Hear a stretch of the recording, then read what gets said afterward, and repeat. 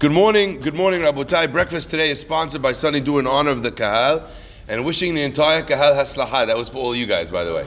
Hazak Baruch. Breakfast is dedicated also in loving memory of Jack Feldman, Alav Shalom, Leilui Nishmat Yaakov Rafael Ben Rose, Alav Shalom, sponsored by the Feldman family.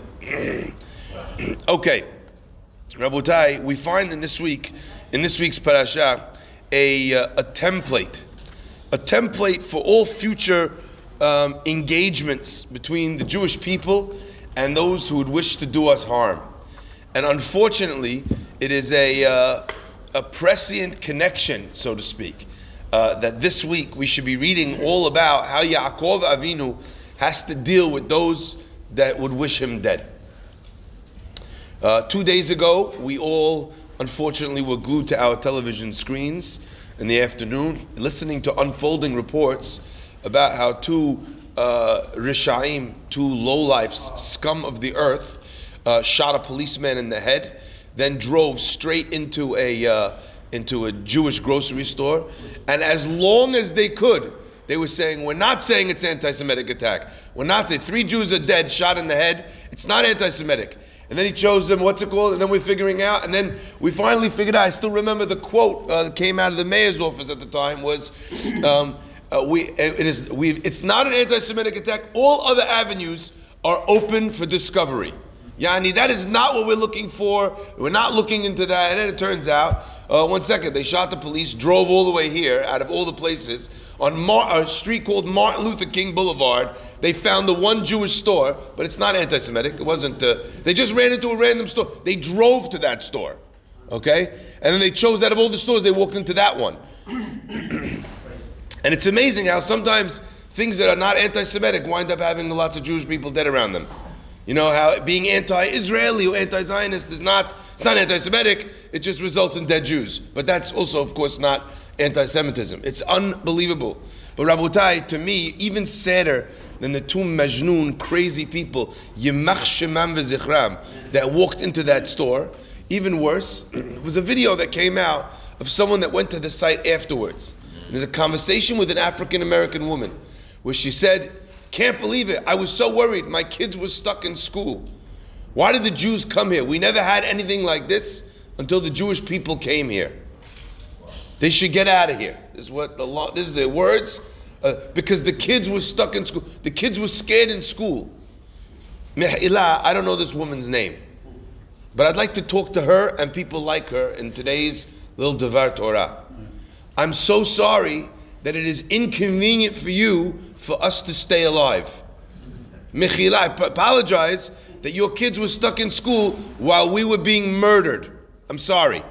I'm sorry you had to wait a few extra minutes to pick up your kids safely while we were being killed. Also, just to have you know, there's a Jewish school right there with Jews also stuck, Jewish kids also stuck in the school. But that I'm sure you're not concerned about. But the problem is, we are the problem because we're being murdered. It's unbelievable the way someone could twist truth, could twist justice, could twist hatred towards another person. And if any community should have empathy towards the way a minority is treated, that their blood is cheap, is it not the African American community? Should they not understand and appreciate this?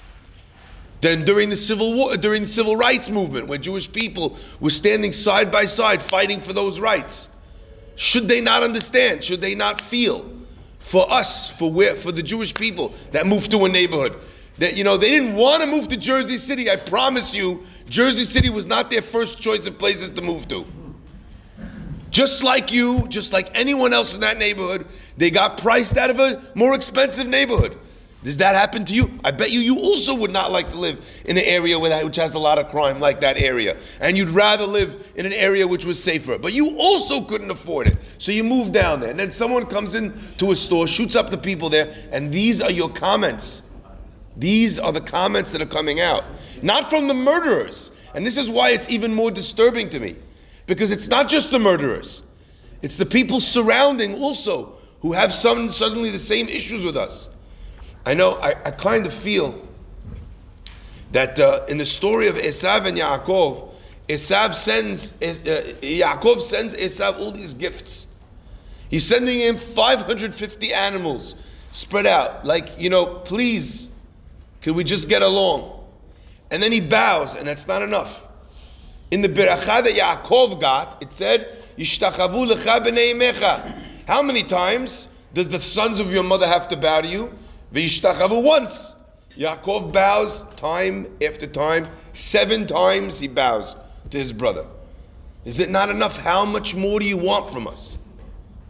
So what is the aftermath? What is the response to a situation like this? How is a Jew supposed to, what are we supposed to do? What's the response supposed to be? So I think people are very confused. Some people will decide that the response should be a political response. We should get close to the government, they should pass laws, and that actually happened 1 day later. Trump decided to sign into law, a law which basically includes Jews in the civil rights movement. Unbelievable that you have to change a law to get some people to be part of that. It's unbelievable that. But some people think that that's the response, a political response. I'm not sure that will do anything. Now you change the law. Did these people with their guns, the reason why they did it was because it was legal? Did they check with their lawyer before they walked in and shot people? I don't know that the political response is maybe it's part of the answer. I don't know that's the whole answer. Is the answer for people to get up and move to Israel? Every time something happens in Israel, what do people say? This is why we should all move to Israel. No one should be in Chutz La'aretz. That's what they said. Netanyahu came to London. He said, I'm welcoming everybody here. Faddal, come to Israel. After there was an attack. But Mechila, there's also attacks in Israel. So that can't be the whole response. So what is the response supposed to be to tragedy like this? What is it supposed to be?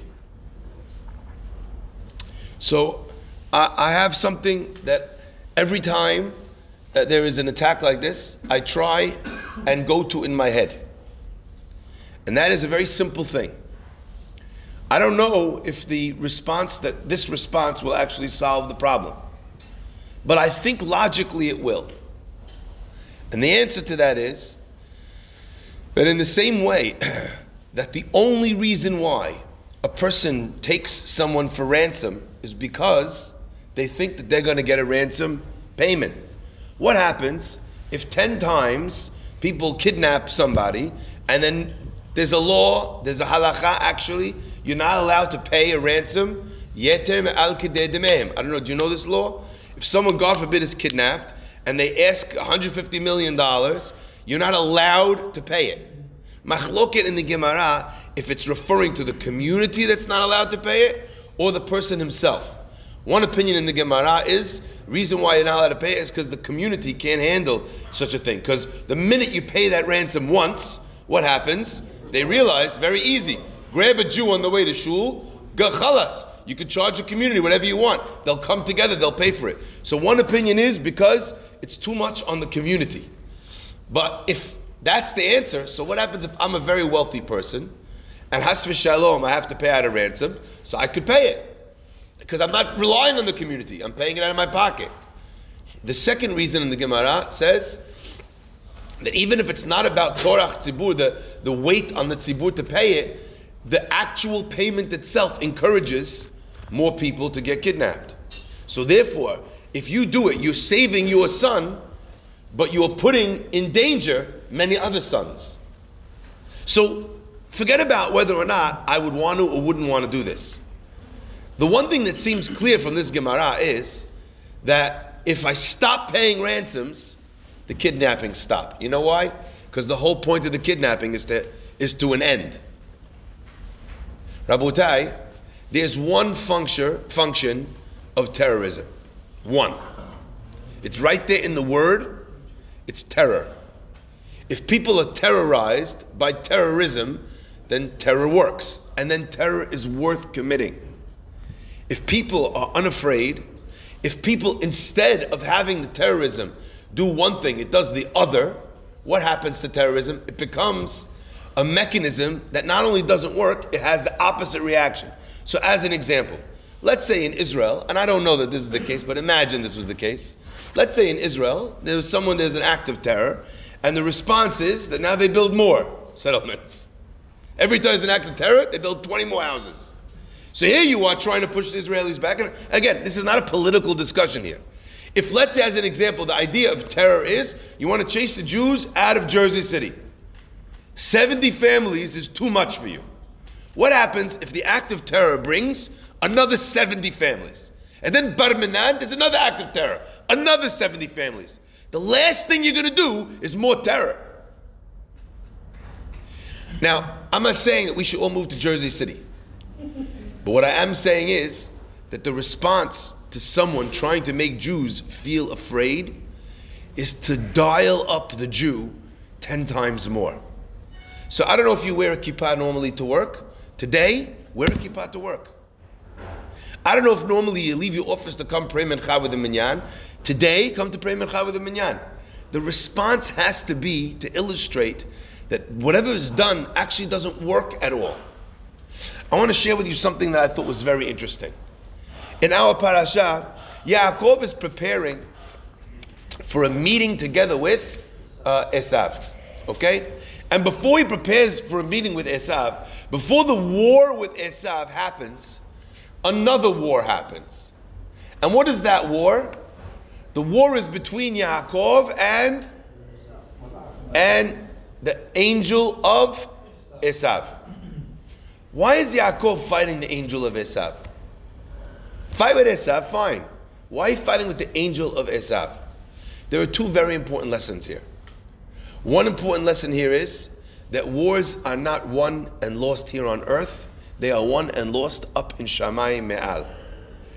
If the Gezar Din, if in Shamayim they decree that someone deserves X or Y, then it just plays itself out down here on earth. But really the war is between the Malachim in Shamayim, so to speak. It's between my merits, it's between my zichuyot, my tzidkaniyut, between God's mercy, between the judgment in heaven. Everything happens there. It just plays out here. It's like someone who doesn't understand that when in Washington or in Russia or in Poland, someone takes a pen, signs a document, and they think, oh, it's just a guy moving a pen around on a piece of paper. No, dib. That document, it planted in the law rent control. That document planted in law conscription to the army service for all Jewish people and to the Russian Tsar's army. That swipe of the pen up in the high courts, so to speak, in the place results in a complete life change for everyone else down here so far away from that high court.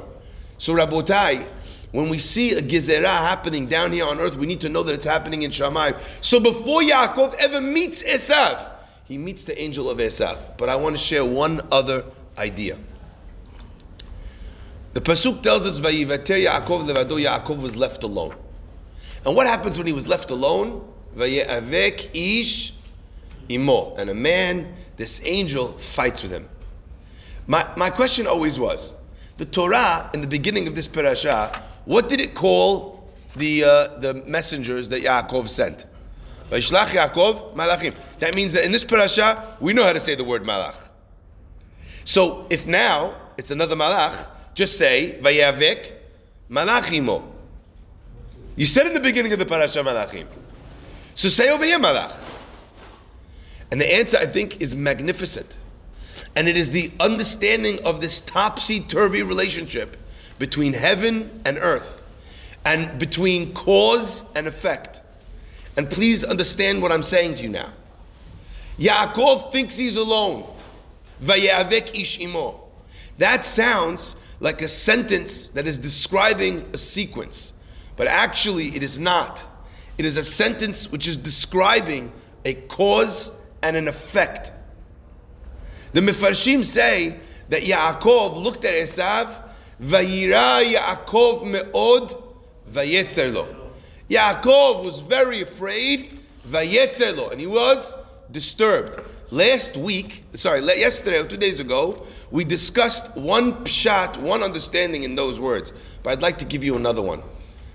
Yaakov was very afraid. Why should he have been afraid? God promised him he would be safe. God promised him he was going to return to the land of Israel. He had God's promise behind him. Why is he afraid of Esav? One understanding in this pasuk is so piercing. Yaakov was self-aware.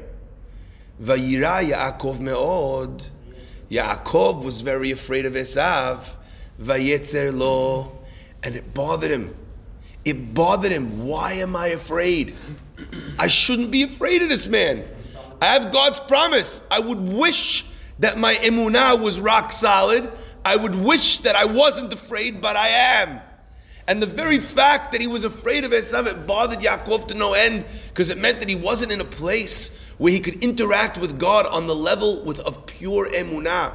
And God interacts with us in proportion and in parallel to the level of emunah that we have. So Yaakov notices his fear and says, I can't believe it, I'm afraid, now I'm worried. Vayivater Yaakov levado. Right after this we read, and Yaakov was left alone. Was he truly alone? Was Yaakov ever alone? Is a Jew ever alone? He isn't. Who is with a Jewish person no matter where he is? David HaMelech says, Gam ki elech begetzal mavet. Even as I walk in the valley of the shadow of death, lo irara, I'm afraid of no evil. Why? Ki ata imadi, you are with me. So I'm walking alone in the valley of death, but I'm never alone. I'm never alone. Why am I never alone? Because I have God with me. God is with me. I'm not alone. If Yaakov could feel alone, that is the cause, that is the vayira, vaye'avek ishimo. And a man comes to fight with him, but it's not really a man, it's really an angel. God's message to Yaakov is, you have things mixed up. If in Shamayim you're good, down here you're good. If you feel alone down here, then what happens? Then a man can attack you. But really, who is that man? That man will reveal itself to be an agent from heaven. Regardless, that is the case. So for each and every one of us, when we wonder what it is that we should do or respond to tragedies such as this, where people don't want us here, and they're happy not to have Jews in the area, and they're happy to make people afraid and hide, and what's it called? Our response needs to be unanimous. It needs to be unperturbed. It needs to be with complete faith. That there have been many, many times where people tried to do this before. You're not the first. You most certainly will not be the last. But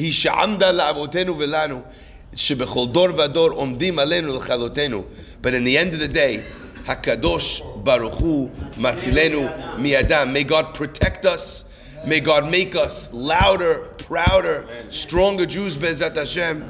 And please God, through that process, V'ra'u kol amei ha'aretz ki shem Hashem nikra alecha, and may all the nations of the earth see that the name of God is called by your actions upon you. V'yara'u mimeka, and they will fear and revere and respect you. Baruch Adonai le'olam. Amen ve'amen. Teheh nishmatam tzirura b'tzror ha'chaim.